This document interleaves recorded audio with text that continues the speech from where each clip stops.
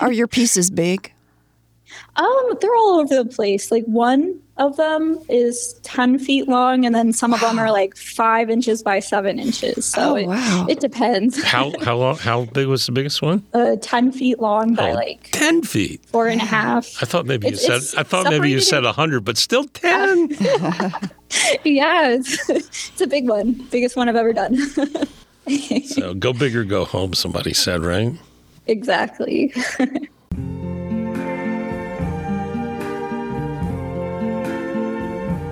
I see trees of green,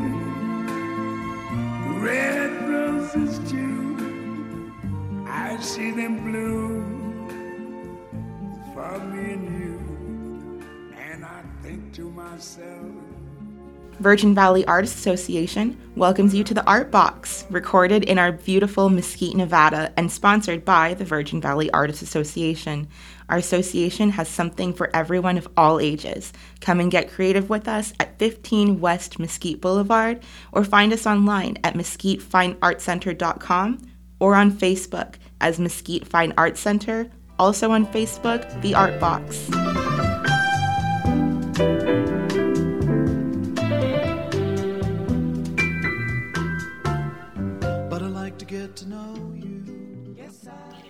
So you guys met somewhere. How did you meet? Linda's all over the web looking at artists. Through Alex. Alex introduced me. He said he gave her my name, and then, yeah. And we love Alex. God, what a nice kid. Yeah, he's great. And you're a plein air artist, right? You go out into the desert, but then your style is more of an impressionistic, am I correct, or abstract? Yeah, definitely. So all of my work has a root outside. Mm-hmm. Primarily oil paintings, smaller paintings on panels. Sometimes I'll do watercolor, and then I'll take those, I call them sketches myself, back into the studio, and I'll play around with like the shape and the color and kind of give it this rhythm to it. Yes, I have seen a lot of rhythm in your work. Absolutely. Where's your studio? Oh, at my house. Gonna soak up the sun. I'm gonna tell everyone to lighten. Hey, Steve, how are you today? Great, Linda. How about you? I'm fantastic. With us today, we have Alina Lindquist, an artist out of Las Vegas. Hi, Alina. Hi. Want to tell us a little bit about yourself, what you're doing in Las Vegas, and how you got there? Sure. I moved to Las Vegas from Reno when I attended UNLV. I ended up staying here after graduating, and through that time, became really interested in painting, particularly plein air painting. And now that consumes most of my time. And your plein air painting is very impressionistic, isn't it? Want to tell us about what you're thinking about when you're out working on your subject, what you do when you take it back into the studio? For me, it's really important to have that time spent in the environment with the subject that I'm creating, because I see it transferring back into the larger works I make. For me, it's almost like a mini meditation in a sense, the time out there. I'm just getting the form, the color, and the overall rhythm and dynamicism of the environment. And then when I take those paintings back in the studio, I usually make them larger, scale them up, edit some things out, some things in. I love to do plein air, and when I do it, it's all about capturing the feeling, I think, of being out there. Exactly. Okay. Yeah, the feeling, and then working with the light. That's always like the biggest struggle, because it's constantly changing so fast. Like you have to commit to like where you want it to be, and that can be problematic sometimes when it's changing. Oh, absolutely. Do you ever do any exercises to help you capture that quickly? And I'm asking for a specific reason. I'll kind of get in here. When my husband and I were staying down at Tybee Island, we had a view of the ocean. And when the ships came in, I would have maybe 3 minutes to try to capture them, maybe 5, And so that was a good practice for me to paint quickly. So I'm wondering, do you do any practice, or have you done this so long it's just so easy for you now? Oh, it's definitely not easy. It's still a challenge each time, but I'll do smaller, like little studies that I'll do on a paper, and I'll divide it up with tape and just do like really quick impressionist marks, trying to get the lines and like value, like the light and dark, right? But it's an ever ongoing learning experience, I believe. Oh, absolutely. Now, you mentioned light. So me being a photographer, I rarely ever shoot in the middle of the day because it's always blue hour. It's either sunrise, sunset. What about you? Yeah, ideally, I like to paint in the mornings, right? Because that's when the mornings and afternoons, right? Or not afternoons, but evenings. That's when the light is the best, let's say. But like realistically, if I'm traveling somewhere and then I set up to paint, and then sometimes it's like 1 o'clock and the light is like not the best, but I just go with it because I want to capture the environment I'm in. And then that's when I'll bring it back to the studio, and maybe I want to change the time of day of the painting I originally started out with. So, and we have certain challenges here in the Mojave Desert. When I was in the Midwest, the big challenge was the bugs, and you can handle that with bug spray. But here, when I try plein air painting, a lot of times the wind picks up and my stuff is blown away. And now, because it's so hot, I tried with acrylics, and they're drying the minute I get them out on my palette, Oh, so gosh. It's there's definitely a challenge. It's definitely a challenge with the like environment, especially wind. I always check the wind before I go out, because if it's over like, I don't know, like 12 miles an hour, I'm like, no, like it's just not going to be a good painting day, right?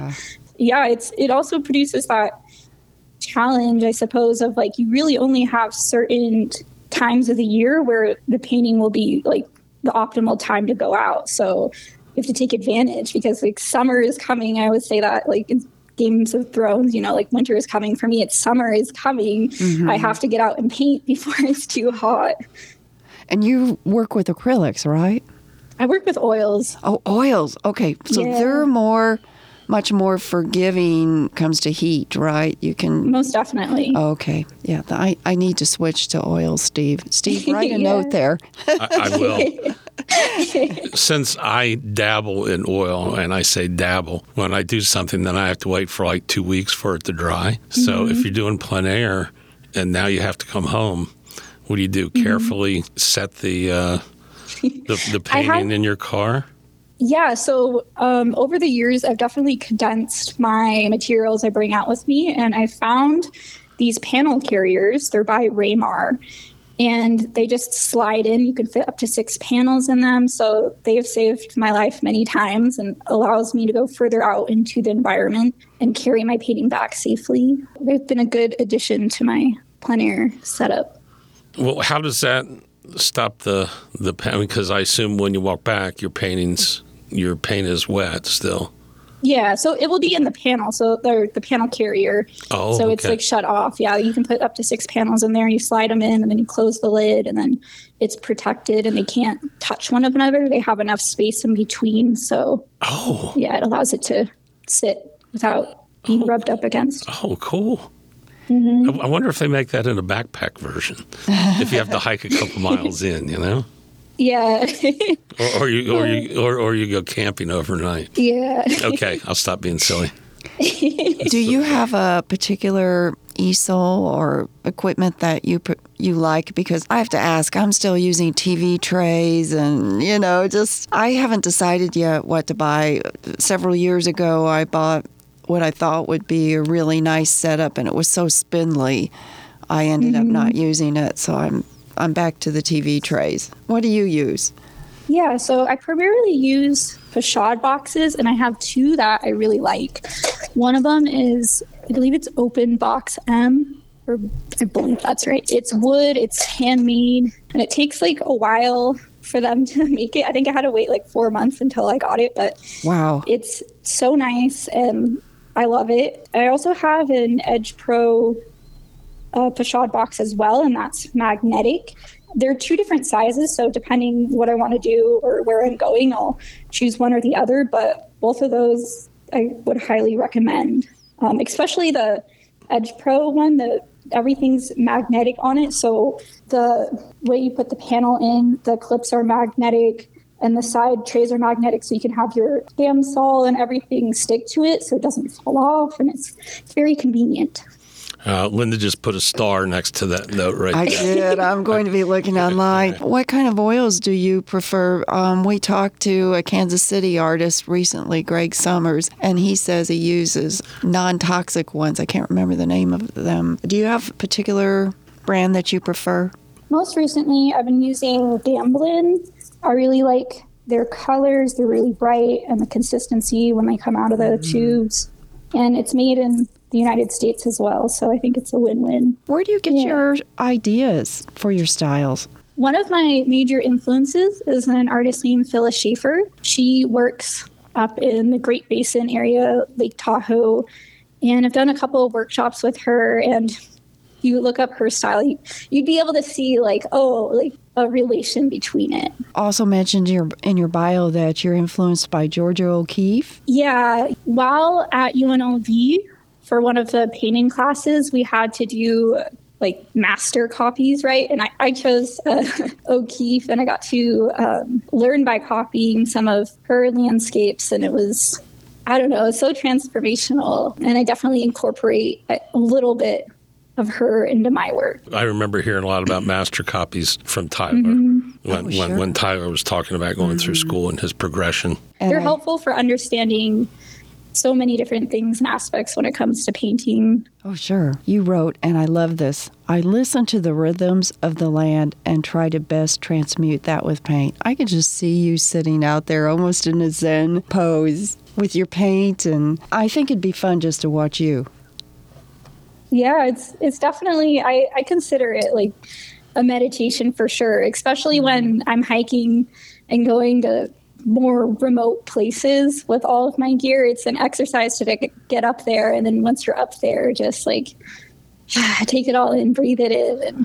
Where do you hike? I go out to Red Rock a lot, and then Death Valley is another place I really enjoy going to. I'll hike into the sand dunes with my painting gear at the top of the sand dunes, and that's really fun for sunrise and all of that. I also go up to Mount Charleston during the summer, do the high areas up there and the bristlecone pine trees up there as well. How did you get started in art? I'm reading that you ended up graduating with 3 majors, but let's go back a little bit to when you were a child. Did you just love art from the minute you picked up a crayon? Tell us about that. Yeah, so it was definitely a major aspect in my life growing up.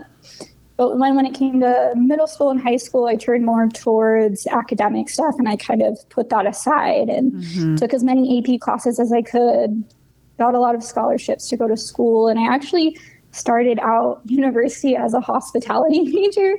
And that first semester, I realized I didn't want to do anything I had planned, and ended up switching my majors to anthropology and art history. And then through both of those, I was like, I might as well just do art if I'm here. I added that in. And then I took a couple workshops with the artist I mentioned, Phyllis Schaefer. And then I'm like, I might as well just commit myself all the way. And here I am today. So, and that was at UNLV? Yeah. Alina, you are the second artist that we've interviewed with a background in anthropology. How does that influence your work? Yeah, I think it influences my work by adding another lens to see the environment through and how people interact with it. And just maybe it doesn't come across in the paintings, but while I'm painting, it's interesting to see what people do when they're outside in nature. But from another point too, through anthropology and art history, those were 2 of my major things focusing on. Yeah, I don't know if it necessarily comes through my work, but if you were to talk to me, outside the work, I'm heavily very interested in so much of art and the evolution of humanity and how that intertwines. I mean, I think of art as it's one of the first behaviors or cultural events to be preserved for humanity, and the cave paintings in France and Spain and Indonesia, it's one of the first records, right, of not just like the bone evidence of evolution or tool making, but of like creative thought. So I find that really interesting, and I dive into that when I'm not painting. Steve and I are really into petroglyphs and pictographs, and oh my gosh, we're so fortunate to be out here and see some of those early pieces of art and messages as well. Have you seen the collection that they have at the barrack in the back? What's up there right now? I haven't been recently. Well, I mean, this is in the back, so I guess the barrack was a museum at one time. Oh, yeah. So yes, I've been in the collections a lot because I was an intern there. So yeah, they have a lot of like arrowheads and other tools and ceramics, and they have a bunch back there in the collections. Yeah, they do, and I think one of Paige's jobs is to find homes for them. But. Yeah. When I was there, they had the most random things. Honestly, there was a football there that I was like working on deaccessioning because like why would they have a football from this random team? So it was quite funny, but I think it made its way back to some football Hall of Fame or something. Oh, did it really? Wow. Yeah.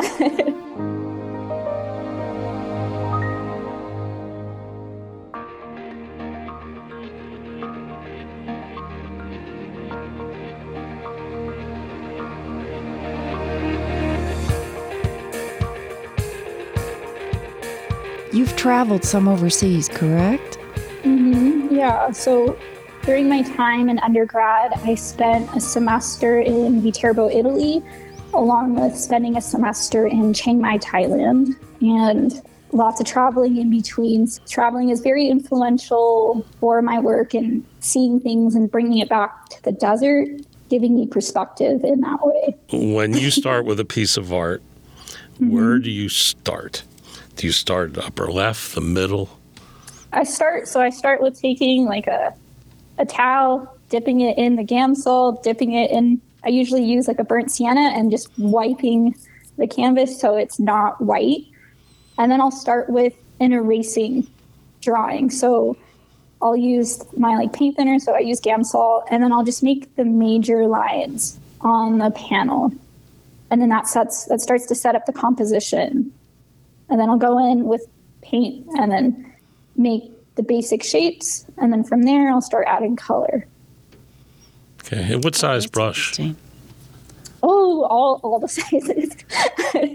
I try to start off with a bigger brush at the beginning and then work my way down to smaller brushes. But my bad habit is just taking a smaller brush and never changing it. Okay. Yeah, and I really like working with the angular brushes as well. I can get some fun edges with those. You are getting ready to display some work right now. You want to tell us about the project you're working on? Yeah, so I've been working on a solo exhibit for basically the past year.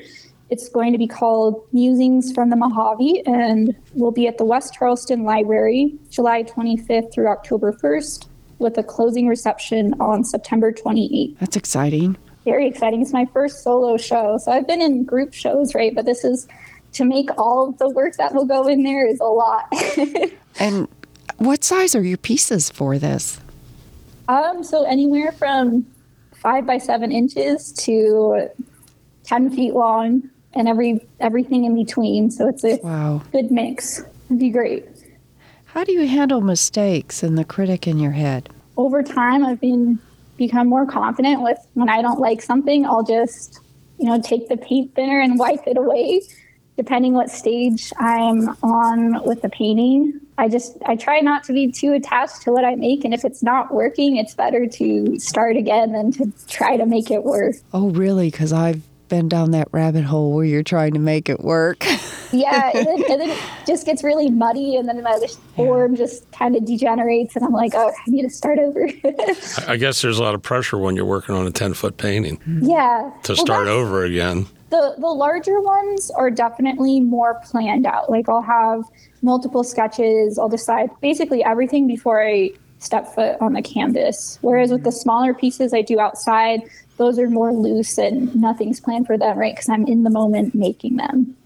Do you ever, when you're thinking about making a large version, do you ever paint it as a smaller version first, or is it does the design totally change? Is that not workable? It really depends. Most of the times I'll take whatever I do outside and I'll end up sketching it out with different proportions first to see what looks best.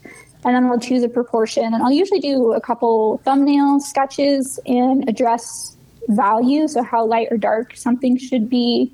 And from there, I'll transfer it on the canvas. Do you think you use much problem solving in your art? Yeah, I would say more so for the plein air work I do. You have to get creative when environment's changing, whether like gusts of wind come your way and you have to secure something, or like once again with the lighting, how fast that changes. So you have to either be like, okay, I'm going to stick with the lighting it is now, or like what it was a half hour ago, or I'm going to, be flexible with it. I noticed you wrote that it's good to take breaks and not rush a piece.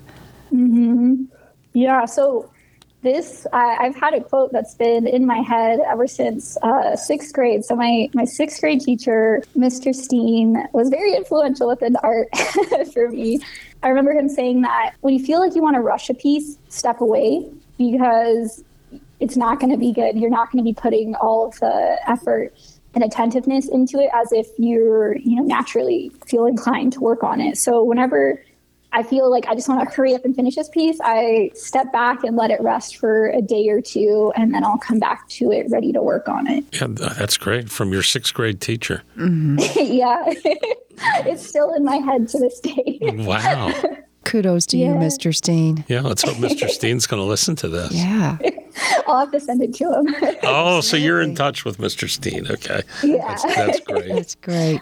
I recently was in a workshop, and one of the quotes our teacher said was, "Don't just do something, stand there." So I love that too. I thought that's a great quote, because sometimes we do tend to just paint and paint and paint and not totally get the whole picture. We get into trying to fix a little part and then find out that it doesn't match the rest of the piece at all. Exactly. And for me, when I'm working on those larger pieces, I definitely, like every maybe half hour or hour or so, I'll step back to the other side of the room, look from it from afar, and then I'll come back up close again and keep making adjustments that way so I don't get stuck on like one localized area. Yeah, it's interesting you say that. We've interviewed some other artists. Actually, there was two of them talking one time, and they talked about that one of them likes to take a picture of his art and then go back and look at it on the computer, because he says he gets a different view of that. And the other one said that they like to either hold it upside down or look at it in a mirror. Yeah, both of those I do occasionally. I take pictures of my work as I'm going through, so I can see if like what I added was like beneficial or not. And if I don't like what I did, I can take it back, right?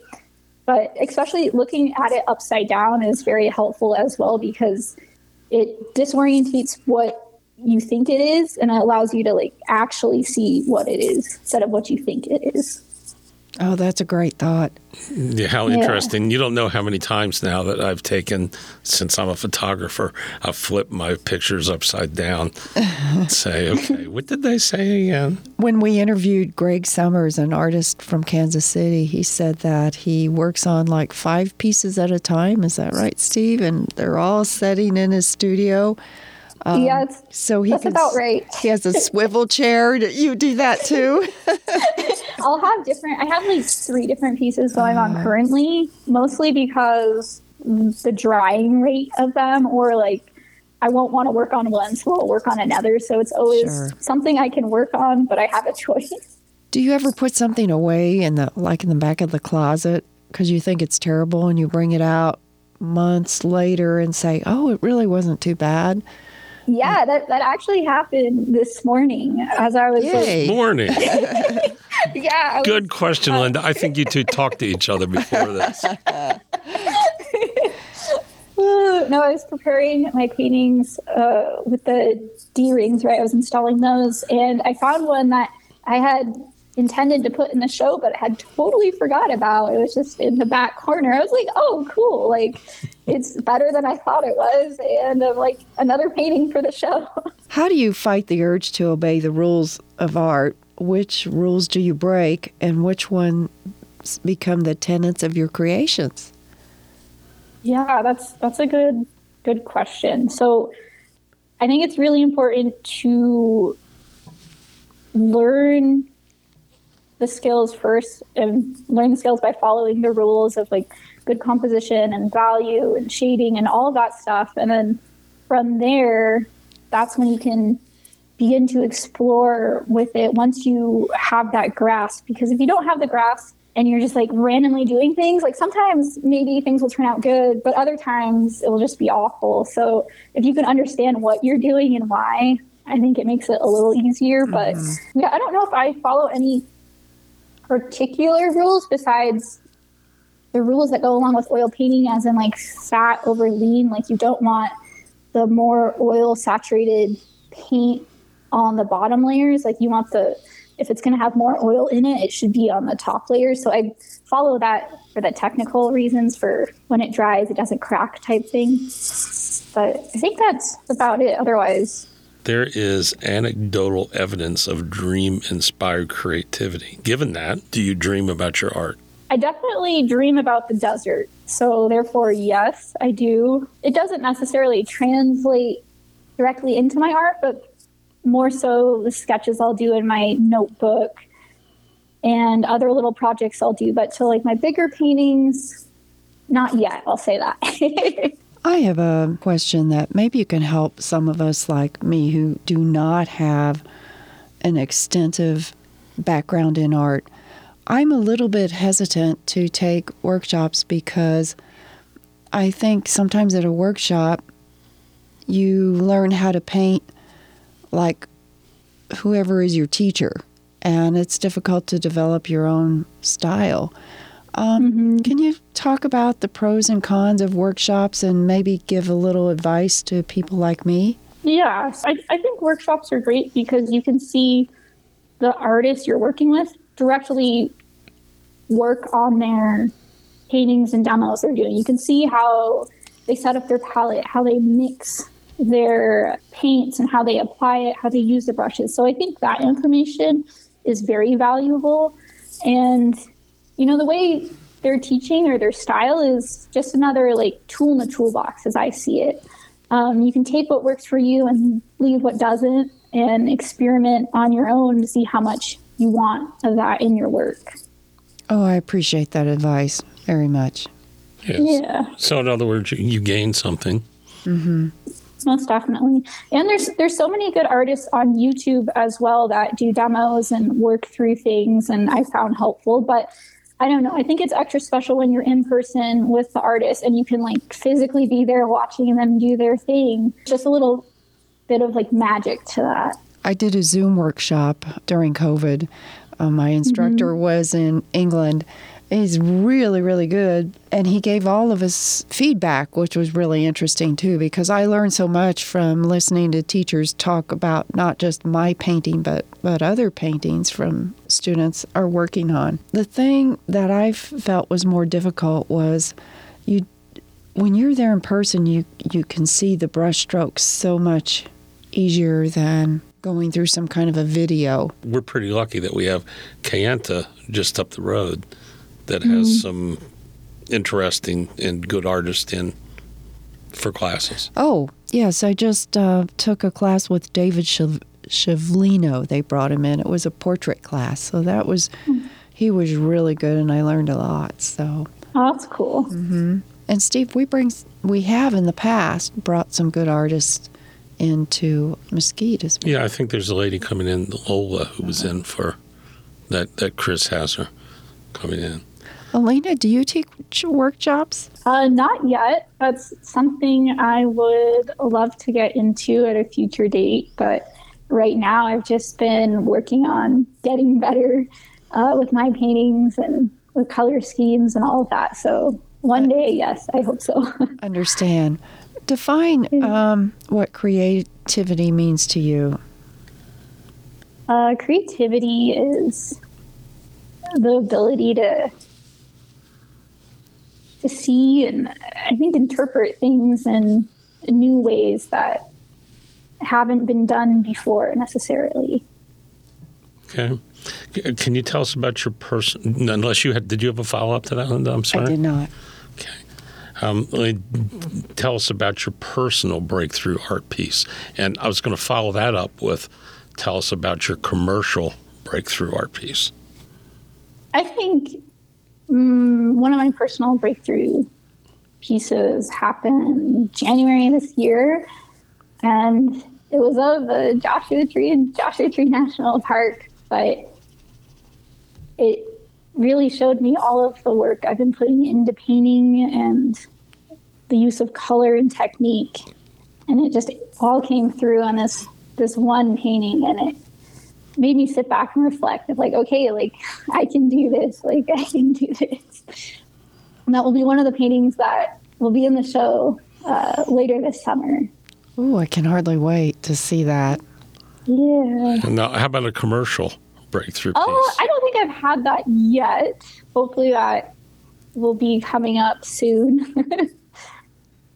Some artists that we interview have to have a day job to support their work. Do you have that, or are you totally supported by your art? That's a goal of mine, to be supported by my art soon. But right now, I actually work in a poker room on the Strip in Las Vegas. Oh, wow.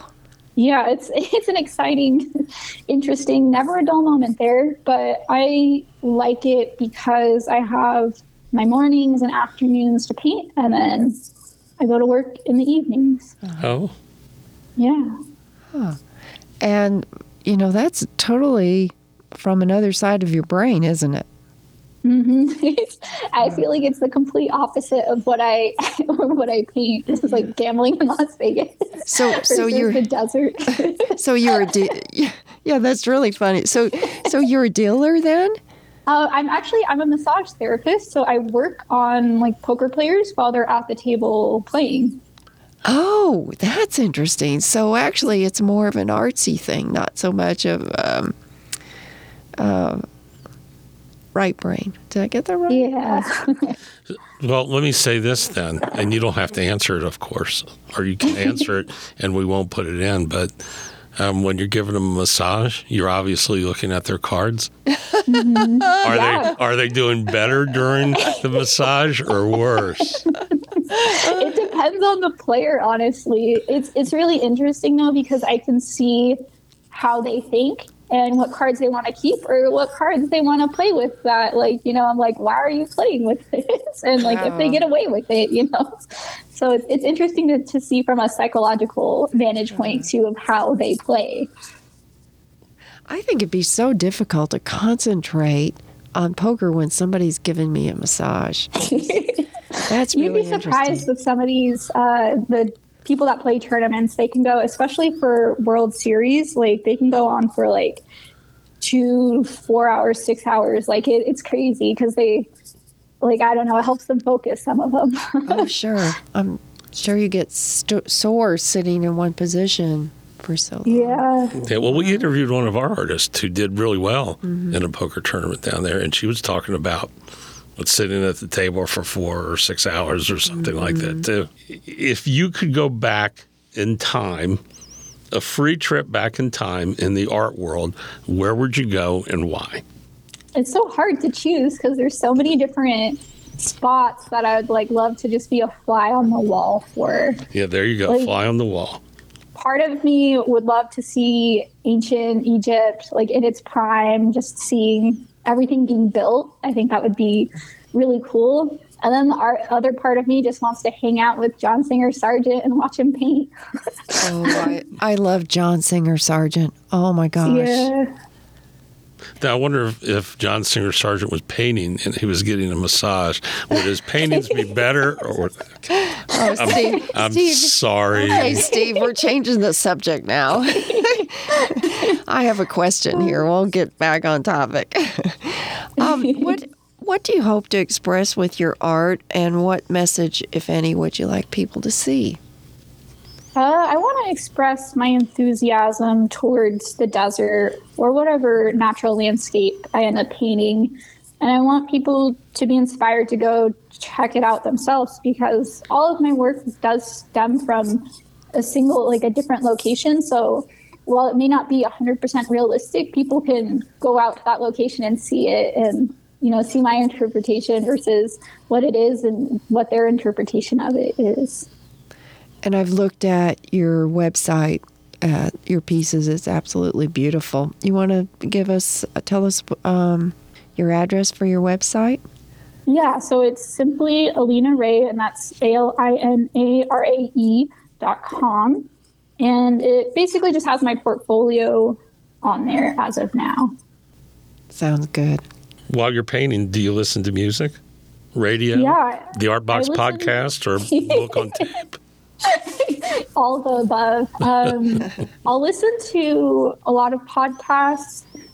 That's usually in the morning hours, I find. And then in the afternoon, I kind of switch over to music.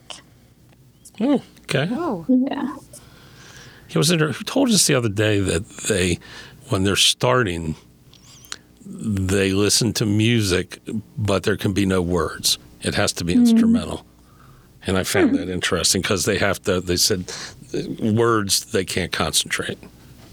Yeah, I can relate to that. I think it just depends on the day for me. Like sometimes I won't want to listen to a certain type of music, or other times like no podcast at all. But then other days I'm like, oh, that's all I want to listen to is like, this podcast with this person. Yeah. What do you see happening for Alina in the future? Continue to paint. I would like to go on to get an MFA, so hopefully in the coming years. And yeah, just continue traveling and painting. You want to tell us, do you have any brothers or sisters? I do. I have a younger brother.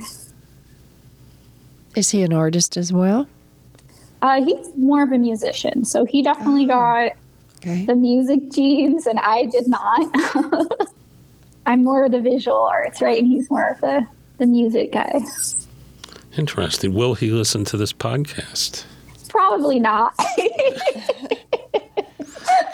Us brothers are so terrible. Alina, what has inspired you this past week?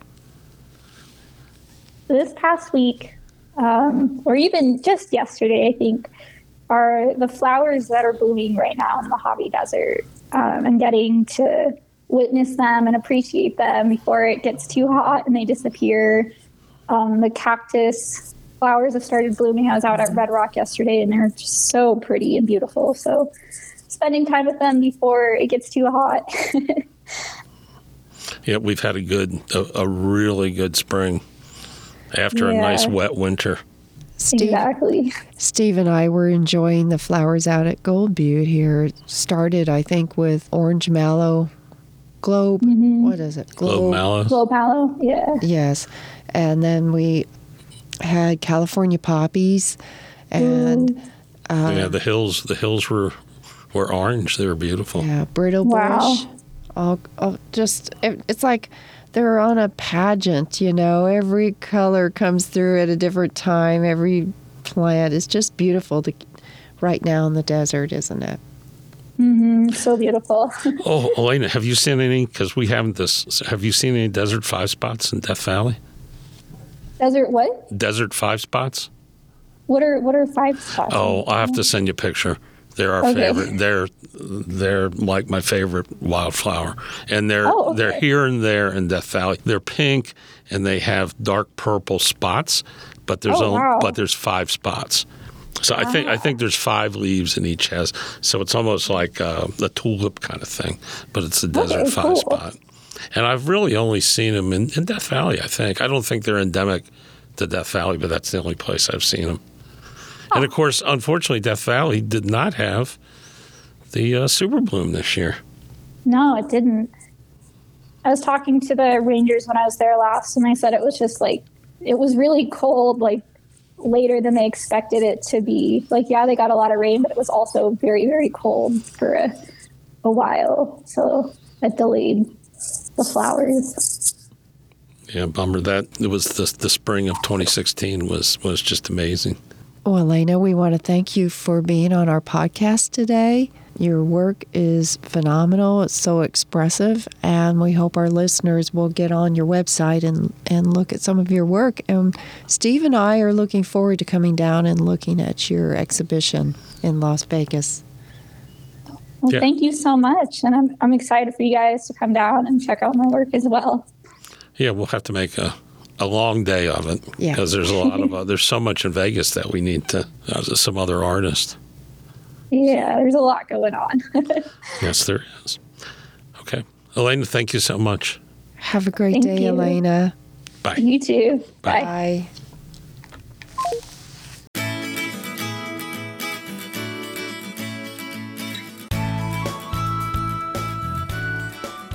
Broadcasting from Mesquite, Nevada, in the scenic Mojave Desert, the Art Box sponsors thank you for listening.